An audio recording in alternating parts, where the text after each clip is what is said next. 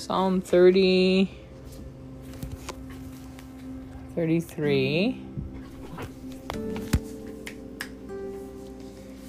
Rejoice in the Lord, O you righteous, for praise from the upright is beautiful. Praise the Lord with the harp.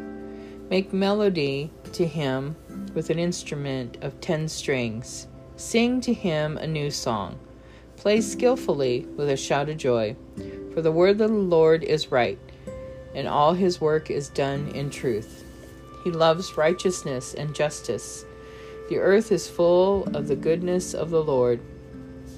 By the word of the Lord the heavens were made, and all the hosts of them by the breath of his mouth. He gathers the waters of the sea together as a heap. He lays up the deep in storehouses. Let all the earth fear the Lord. Let all the inhabitants of the world stand in awe of him.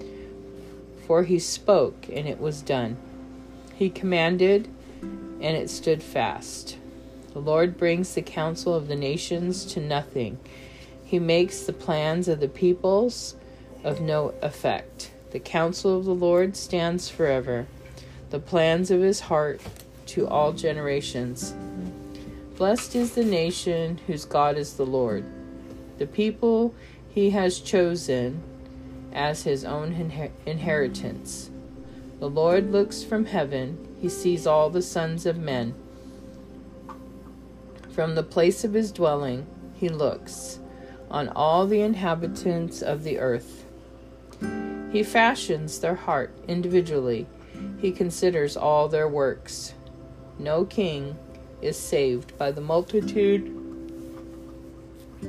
of any army. A mighty man is not delivered by great strength. A horse is a vain hope for safety. Neither shall it deliver any by its great strength. Behold, the eye of the Lord is on those who fear him, on those who hope in his mercy, to deliver their soul from death, and to keep them alive in famine. Our soul waits for the Lord. He is our help and our shield. For our heart shall rejoice in him, because we have trusted in his holy name. Let your mercy, O Lord, be upon us, just as we hope in you.